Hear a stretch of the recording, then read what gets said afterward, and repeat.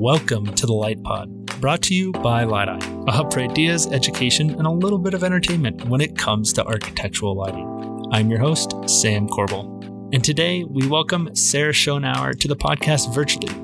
She's the director of the lighting design studio at Canon Design that has 9 people from coast to coast in the United States. With 15 years of experience, Sarah is passionate about light, to say the least. Sarah, welcome to the podcast. How are things going? Hey, Sam. It's great to be here. Thanks. I appreciate you joining me from Boston. It's just always makes me happy when we can use technology to our advantage these days. I know we got to do a little troubleshooting this morning because I forgot to send you a cable. I'm sorry about that, but I'm glad we got the details ironed out. Problem solving is our life, right, Sam? Yeah, you went to Penn State. I went to CU. We were engineers, and that's pretty much what we did, right? We learned how to solve problems. That's exactly what I had to explain what engineering was to a 6-year-old recently. And basically it was like, problem solving with math and science? I think that's how we could maybe break it down in a real basic way. Yeah, totally. I don't really miss differential equations, do you? I never liked them, so there was nothing to miss. Fair enough. Sarah, I've gotten the chance to know you a little bit. You were part of the recent documentary that Light-Eye put together, LD 2020, which, by the way, has been watched almost like 4,000 times around the world at this point. For those folks out there listening, if you haven't seen it, go check it out. Sarah has some awesome remarks in that. It's a documentary about lighting design. But, with that, Sarah, tell us a little bit more about you. Who are you? How did you get your start in lighting?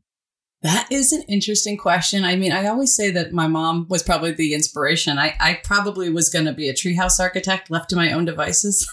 And she encouraged me to maybe be a little more professional about that and said, hey, architectural engineering is a thing. Got there, thought I'd study structures, realized gravity was a thing, realized redundancy in daylight might be a better thing. And no, I'm just kidding. There was a moment actually in a lighting class where, if I can remember correctly, I think it was discussing the differences between ceramic metal halide and CFLs and incandescents and LEDs. And when we saw the color rendering index demonstration on 4 different swatches of the same color, fabric, template, and everything, and it all looked different, I was like, this is magic.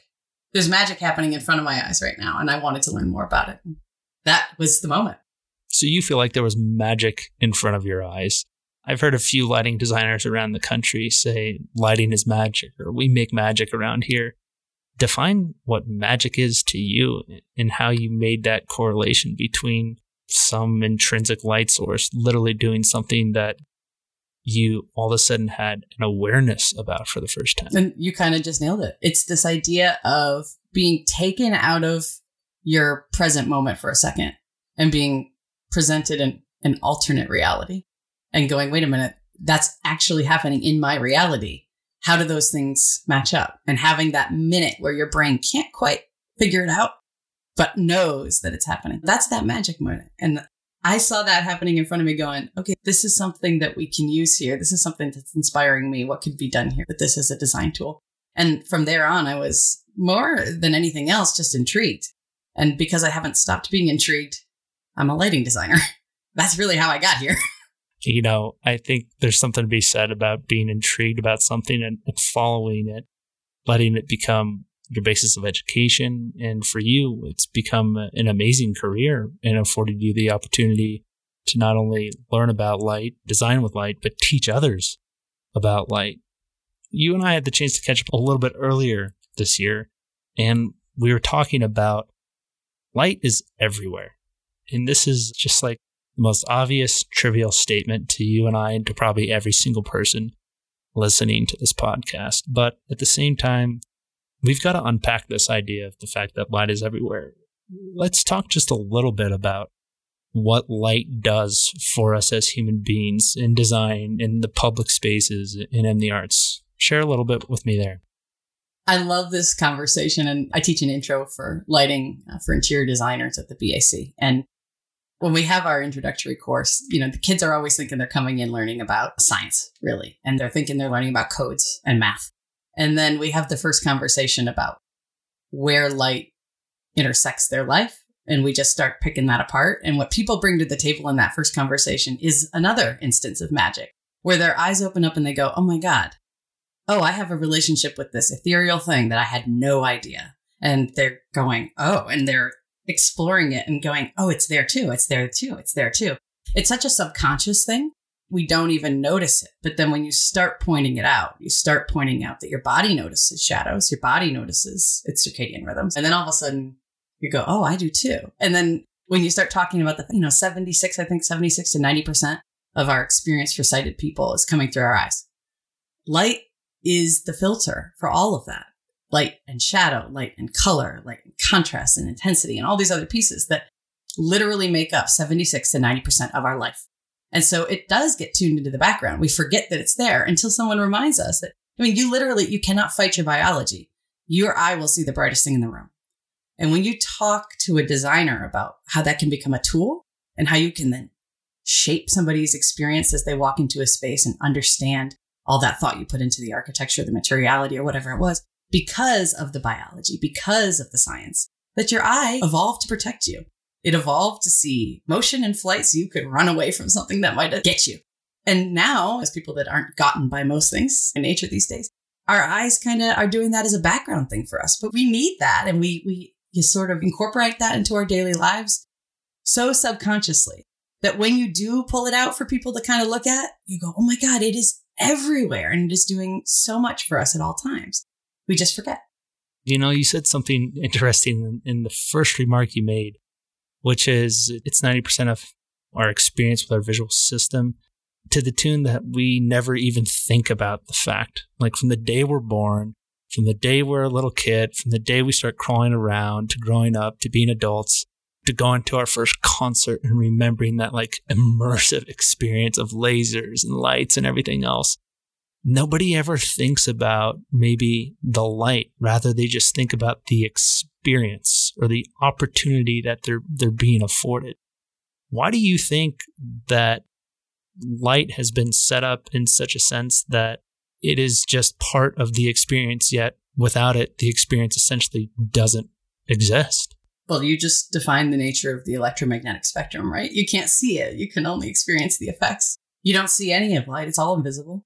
You only see it when it interacts and reflects with something else. And I think that's the role it's taken in our life too. But when you start to look for it, you will see it everywhere. Consider our vocabulary, consider our language. When you start to go, okay, well, I'm going to play a game with myself. And this is what I challenge my students to do. Listen to a couple songs, your favorite ones. If it happens to be around Christmas time, good luck with you. But every song has this reference to light. Not every song, but you'll start hearing it everywhere. I recently was looking at the lyrics of the Star Spangled Banner. And first of all, the word spangled, if you look that up, I'm kind of surprised spangled hasn't taken off. Why is bedazzled such a big deal, but spangled isn't? But spangled literally means like covered in glittery objects. And so right from the get-go, our nation's song is all about this idea about light. And when you look, almost every line of that song has a reference to light. And it's of course about other things. War and triumph and hope and bravery and a bunch of other things. But all of those are characterized by different elements and facets of light and dark and shadow. Even one of them is the word night, but the idea is imbued in the word night are all about the absence of light, right? So it is everywhere. And when you start to pick apart your favorite songs, you're like, oh, that word has glitter in it. When you think about treasure, when you think about glittering gems, it's all about the word glitter. You know what that means because of an experience that evokes in you. And so to your point, it's not about light, it's about experience. And I think that's why lighting designers, play such a cool role, because they can help translate experience by tapping into this subconscious thing that people don't even know is there and drawing it out. And then we call it lighting design, but really it's experiential design. The fact that lighting is subconscious, yet as you've clearly stated here, it surrounds us. It's a part of our lives. It creates inspiration in other art forms to the tune of literally the Star Spangled Banner. Why do you think that light has made such a profound impact on so many people / everybody, yet the practice and profession of how to shape light outside of like maybe just like a total entertainment venue is something that people just don't think twice about? If it's everywhere, why don't we think more about it? Or is that the problem? It's just everywhere. Well, as humans, we're evolving. And so I think we're seeing this spectrum of people that have appreciated and not appreciated sort of the depth of their experience on Earth, right? What things do you think twice about? I think the more thoughtful, the more contemplative we get about it, the more exciting light becomes. But just like everything else, it's around us all the time, just like air, just like breathing. It's an autonomous thing that happens. But when you really start to think about how amazing it is that it happens in the background, that's why meditation is the entrance of the Tao, right? That's the whole secret. And I think light is on that level, that when you really start to think, we're beings of light. How many metaphors are there about literally light and life? It is our sustaining property more than anything else. And so when it becomes that important, I think it has an easy way of just becoming in the background. And you have to get to that meta level to recognize it again. We got to go deep, right? We got to meditate. We got to go meta. We got to get to that meta level. Let's talk a little bit more about how light literally is everywhere and start to uncover the obvious yet not so obvious. You mentioned the Star-Spangled Banner. You mentioned lyrics in music. Where else is light present? Well, let's start really easy. When I'm talking to clients about lighting design and they kind of don't understand what it is I'm going to do for them, and we talk about mood and we talk about experience, I like to use the example of the slide or rotary dimmer that they have in their dining room, because they know that when they turn that dial, they are creating a mood and experience. When they are lighting a candle and trying to create romance and they turn that dial down, it is an intentional design move to imbue experience by changing nothing except the lighting condition. And people go all the time, oh yeah, I am a lighting designer. I am designing romance with that move.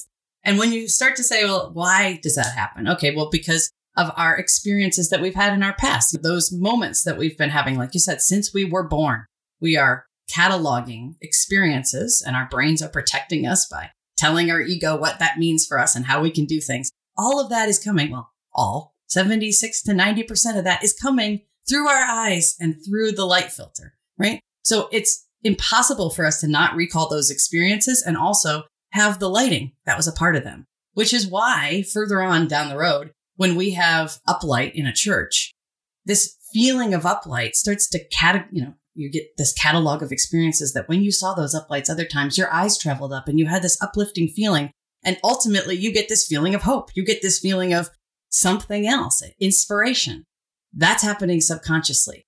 It's the same thing with when you switch to the traffic light example, where we have cataloged color with light and intensity. And when we see the light change and that color change, it indicates something in our brain that says, you need to know something.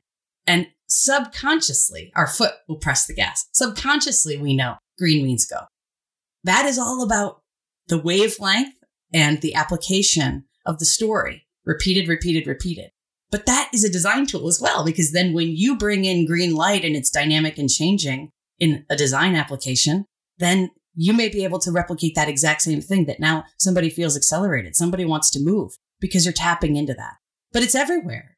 Everything starts with the safety element, of course, right? We have to be able to see for function.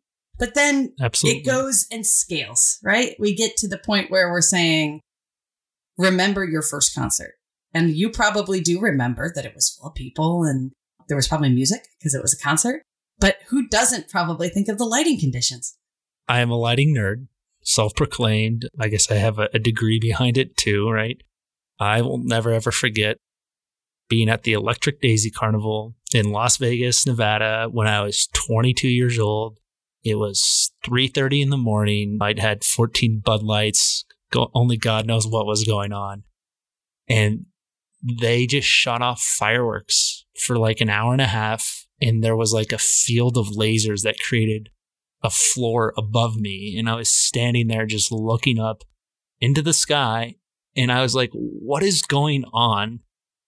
And I could pull out a pen and a piece of paper and I could draw that moment 11 years later. I think the way I could have drawn it the next morning, the way I'll be able to draw it 40 years from now, because it was all this light that was making that experience, that was cementing that experience in my mind, in my memory. And it is just truly fascinating that when you have light in a space and it's intentionally placed or it's intentionally set at a level, whether or not that's considered design, whether or not that's somebody putting that there, you doing it yourself, it invokes a way we feel, which I think leads almost to the most important thing that we in the lighting community have found is light stimulates us in a way that can actually literally affect us, our health, the circadian stimulus. I mean, this is something we know. I'm just going to say it. We don't know anything about it compared to what we're going to learn about it over all of our lifetimes, right? We're just kind of getting started with this, and everybody's trying to rush to a conclusion. Everybody's trying to say, use tunable white. Everybody's trying to say, use circadian light. The lighting community's battling with the medical community, and everybody's trying to like make claims and everything else. But at the end of the day, everybody needs to take a step back, and we need to say, hey, light makes us feel a certain way. Light creates a certain emotion, and light creates an experience. So why don't we focus on that and go from there? You have really just set up why I think lighting designers are in a really cool pre-positioned place right now because of what you just said. All of the technology already points at it. The outcomes that we're seeing point at this idea that we already know, of course, that lighting evokes emotion, right? And can create an experience and can literally stimulate us, like you said, on both an emotional level as well as a physiological level. I think the fact that the science is emerging to prove some of these pieces and to give us more tools to become healthier people, let alone healthier designers, and help us solve our clients' challenges, is a really exciting, powerful place to be as a person that helps design spaces for people. And so appreciating, to me, it's more about daylight than it is about any of the sort of technology-driven circadian sort of systems that we're seeing right now. And appreciating why the daylight piece is there and how do we get more daylight into our buildings and how does the electric lighting bring about some of the other outcomes that are really positive. But all of these things point towards a relationship with yourself and a relationship with nature. And all of it comes back to this relationship with the sun and our circadian rhythm and the natural process of a human life, which is such a broad thing right now. Talk about going meta, like what is natural in today's day and age. But what really is natural is this normal daylight cycle, this diurnal cycle that our bodies perform really well when we respect it and when we start to get to understand it. And then when we expand that to what it might mean for electric lighting systems, and we spend so much of our time, 90% indoors, right? How can those pieces of the human experience also be augmented and lifted, by what we know about nature? I mean, that is such a powerful thing from a design standpoint and from a sustainability standpoint and from a place where we're really putting people at the center of the spaces we're thinking about. Putting people at the center of the spaces, putting people first. It seems trivial, but at the end of the day, we've got to open our eyes. We've got to have a visual experience. I want to take a quick break. And when we come back, let's dive into that visual experience a little bit more. Let's talk about people. And let's talk about what we as a community can do from sales to design to manufacturing to help create more awareness about the natural presence of light. Sound good? Sounds good. Hey, it's Sam. Real quick, this podcast is sponsored by Light-Eye, a hub for ideas, education, and entertainment when it comes to architectural lighting. Check them out at lytei.com.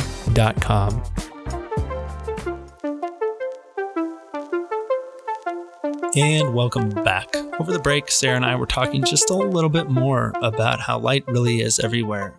There's an awareness that we as humans have for it, but we don't really talk about it outside of maybe the practice and profession of lighting design or, when we're reflecting on a concert the next morning. Sarah, talk to me just a little bit more about what we as a community can do, both individually and collectively, to really raise awareness about light and lighting in general. There is so much we can be doing. You're about to unleash the beast. I mean, I'm a big proponent of being as outspoken as we can be with our platforms, right? And I think, I said it a little bit earlier that lighting is in a position to pivot. And I think the pivot will be going external. And my experience, speaking internally, for example, to an AE firm and explaining the value of light and building a practice. And we got there, but now it's about talking bigger and getting other people to see it. When you're going to buy a Jeep or something, all of a sudden you start seeing Jeeps everywhere. As soon as you want one, yes. Everywhere you go, you start to see it.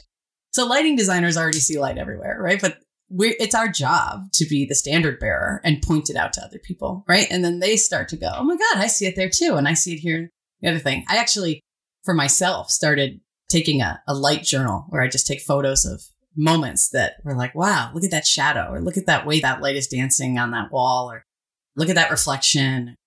It started initially for things that I wanted to show to my students, but then it was such an inspirational thing for me to just do. And then scroll through the photos and be like, wow, look at these little things that caught my attention. And I think it's our job as lighting designers to maximize that for others and show them their connectivity to their world and open up that sort of eye of magic to everyone else. There's so many ways that we can do this. And one of them that's really hot right now that I think the lighting design community could do so much good is in sort of the mindful material space and material health space.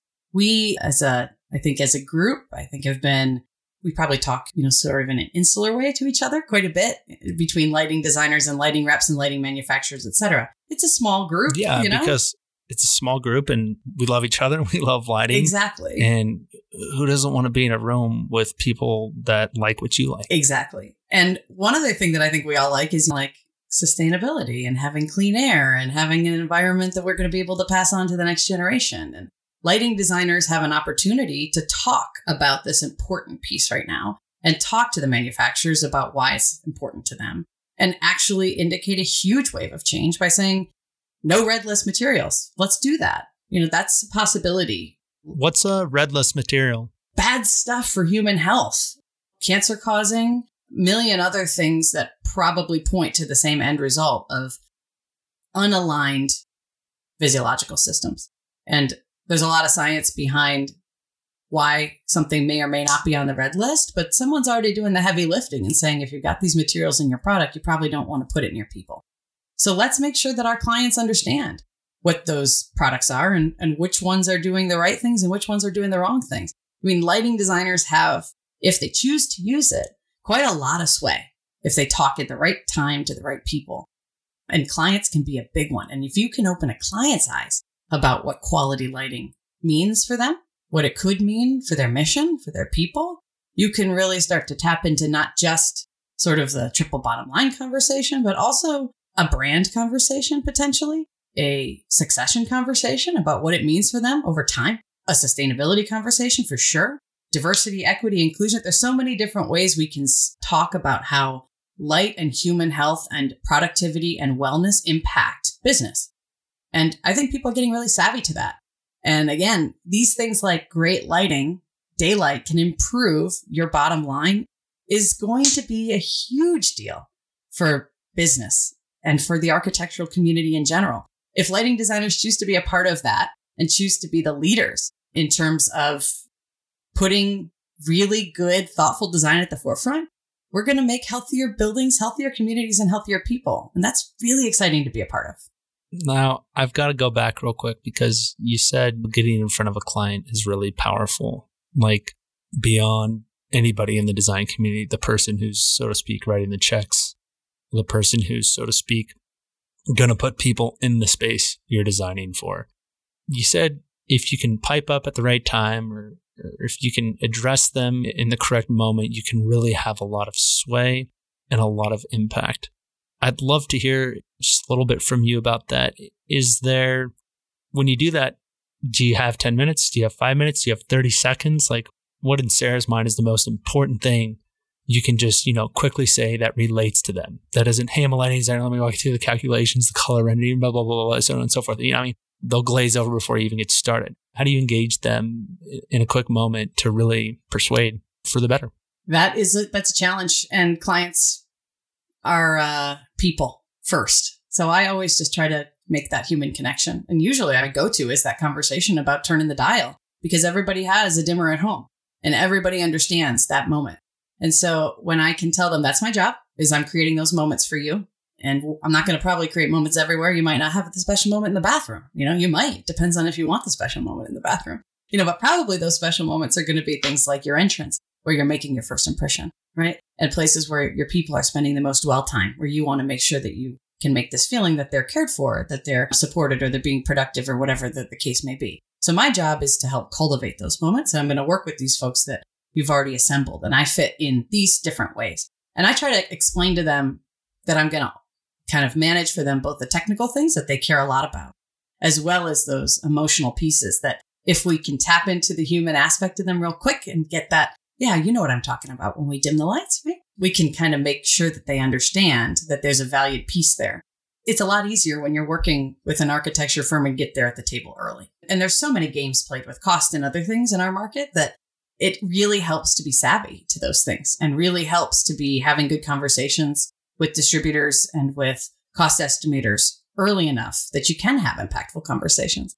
I'm hoping that tide is going to change a little bit as the awareness of why lighting is important. I think that the VE power of it will hopefully go down. But that's where I think that we've got some work to do as a community, Sam. And that's where I think, groups like yours can really help raise the awareness, because it would be nice if clients weren't hearing about lighting for the first time through somebody with me. And this awareness was already sort of brought to their attention in different ways. And, you and I could spitball about all different things that we could do in that. But how about just a, deep dive on the Star Spangled Banner, you and I, and break it down with light, but like where it is and how It is all the time. I think that, our groups and our industry groups, for example, I'm highly involved with the DLF here in New England.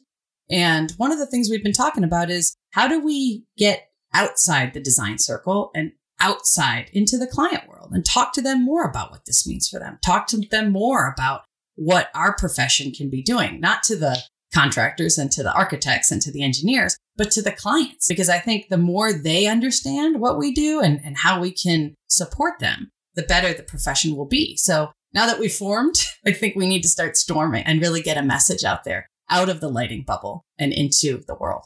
The lighting bubble is small, so to speak. Small but iridescent. Yeah, small but iridescent. It's a huge business. Oh, yeah. Right? When we take lighting and we quantify it past everybody's jobs and we start to put dollars and cents behind it, there's billions of dollars, right? There's to the tune of like $40 billion worth of opportunity in lighting every year, so to speak, globally.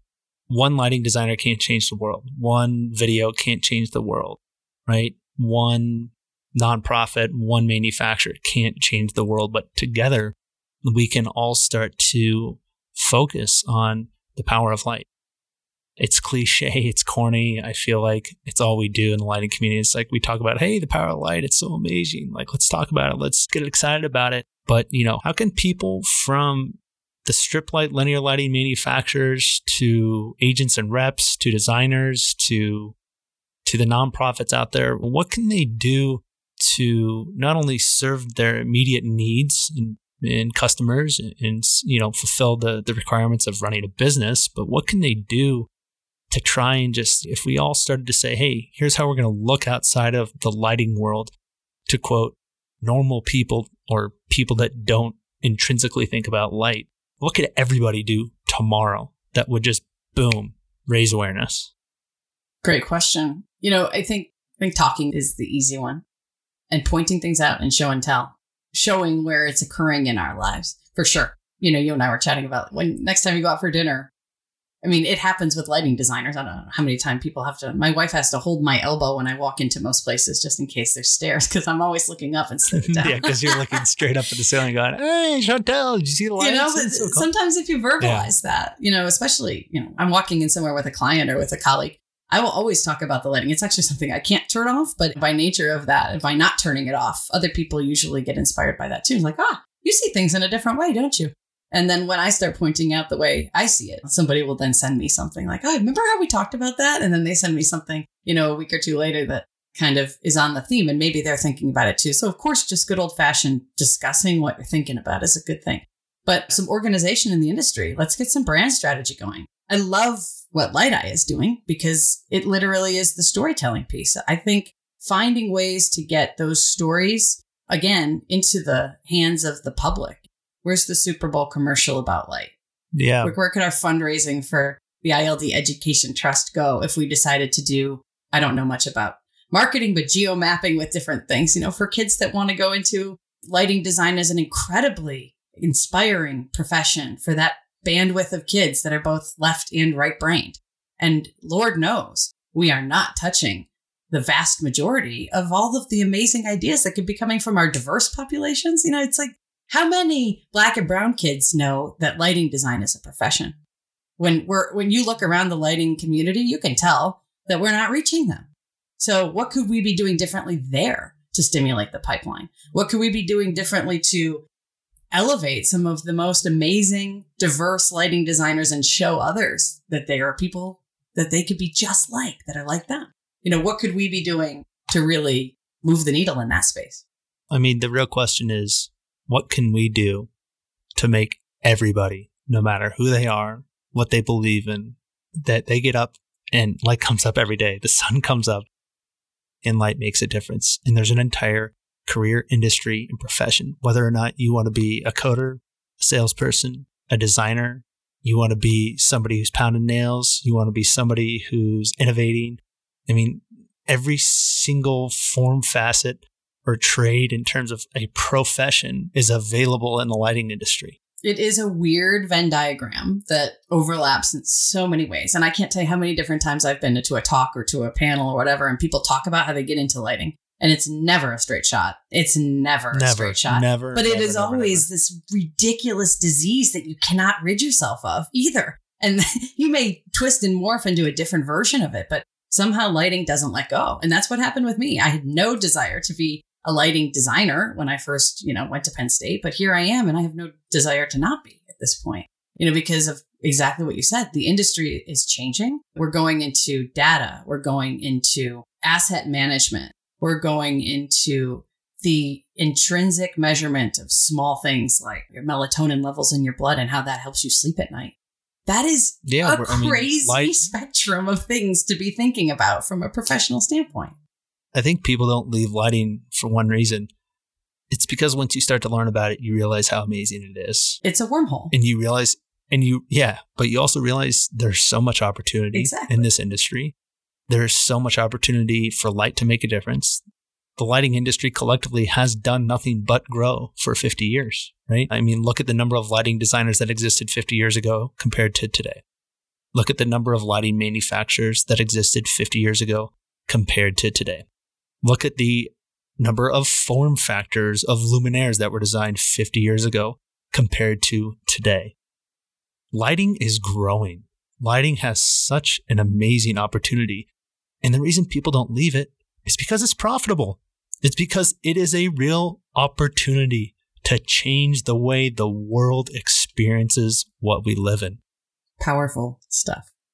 I've got to just ask, Sarah, you're sitting in, what do we call it? The big A, little E, right? You're in a big architecture firm with a little engineering group. You've got 9 people in a lighting design studio coast to coast. I'm sure that you've made some progress. I'm sure that you've taught a lot of people that have never thought about the impact light makes in your community, how much of an impact it makes. What else are you doing on a personal level, on a professional level within your organization to spark this off? Well, that's my job every day, and I feel like a head scratcher sometimes, honestly, Sam, especially after everything we talked about, that when you're like, how do people not know about this amazing thing? But the truth is, your eyes don't open until somebody helps you open them, right? And so I try to spend a lot of my time bringing people to the light, as it were, and talking to them about what it could mean, both for them, for their client, for however we're trying to apply it. What I'm hoping is going to happen within my organization, and I think within the sort of New England community, is putting a stake towards metrics, putting a stake towards being able to help contribute to the actual hard science of what's going on in our industry, getting some tools in the hands of designers like cost per square foot databasing and DN pricing and things like that. So we can stop playing games of cost and we can really be driving value. So if you ask my team what I spend most of the time doing, it's really boring stuff, like making sure that we're looking at the nuts and bolts of everything and looking at quality and looking at making sure that we can really stand behind the products that we're specifying and the sort of the business practices of those as well. And then talking about that as much as possible, because I think people need to be encouraged to be brave sometimes and to speak out if they feel something's a little off. And I think when lighting designers touch so much of what happens in a building and so many of the groups that put those pieces together, we actually have an obligation and a real opportunity, I think, to bring some important topics up. And I think I've been challenged personally to find my voice in that. And I think my team is learning to find theirs too. And I think what's really important when we talk about integrity, when we talk about putting the needs of others first, when we talk about balancing competing needs like cost and function or cost and quality or many other different things that you could pivot against cost, it's important to get the talking points about why we do what we do and why we spend so much time thinking about the quality and the experience, only to then say, we're going to sacrifice it for cost or for time or for XYZ. So I think as an industry, getting our choreography right, getting our talking points right, and getting our timing right about when we sit at the table is a long-term plan to make sure that we get what we want at the end. But right now, there's a lot of assembly that we can be doing as a group and sharing of information as a group to talk about how we can advance as a practice. So what I try really hard to do personally is get involved in those conversations. So DLF, IES, ILD, and those industry groups. But what I'm really excited about is the cross-pollination of bigger ones. So IIDA, and the BSA in my neck of the woods, and starting to get some cross-pollination between those groups. For example, I spoke on an ABX panel last year about specification integrity. I learned more on that panel than probably the last 3 years of my career. And it literally told me, pick up the phone. It's crazy. And talk to the other people that you're going to work with, which is a life lesson that I probably should have learned when I was about 10, to pick up the phone and make the phone call and talk to the person that you need to talk to. I think shortening those lines of communication and getting to the table and not being afraid to do your part of the job and knowing what your part of the job is inside and out is our road to hoe right now. And lighting is still something that can be easily marginalized by being basically desequencing us and putting us in the wrong place in time. Yeah. And I think it's only a matter of time before lighting designers figure out a way to get in early with the right information. And I think that's going to help us make the impact we all really want to make on every job. Making the impact is what it's all about. And as I've listened to you today, there's one thing that I think I've reflected on, and it's kind of come to my mind. And it is, you are a designer, Sarah, and there are so many people out there who are lighting designers. And then you speak with clients who are architects who are also designers. But at the end of the day, design is the practice of creating an experience. And the experience could simply never be seen without light. So I wanted you to pay attention to the thing that enables you to experience everything in life. Light. Sarah, this has been an incredible conversation. I feel like we've got to keep it going, but I feel like we've got to get on with our days too. What's the easiest, most convenient, fun, fast way for people to find Sarah and get in touch with you if they want to continue this conversation? They can easily email me. You can find my email on the website where it's S as in Sarah Schonauer at canondesign.com. I'm going to make you spell your last name for everybody. SSCHONOUR. At canondesign.com. At canondesign.com. 2 N's in Canon. Sarah does live in New England, but she's responsible for the lighting group, which does run across the country. Sarah, thanks so much for this conversation. Stay in touch. We'll talk to you soon. See you. Thanks, Sam. Hey, it's Sam. Real quick, if you enjoyed this podcast, then do me a favor. Head back to the platform that you listen to and click like or subscribe. That's the best way to never miss an episode of The Light Pod, where we interview people who are all things lighting, building, technology, curious about the future, and honestly, just have fun stories to tell. Until then, see ya.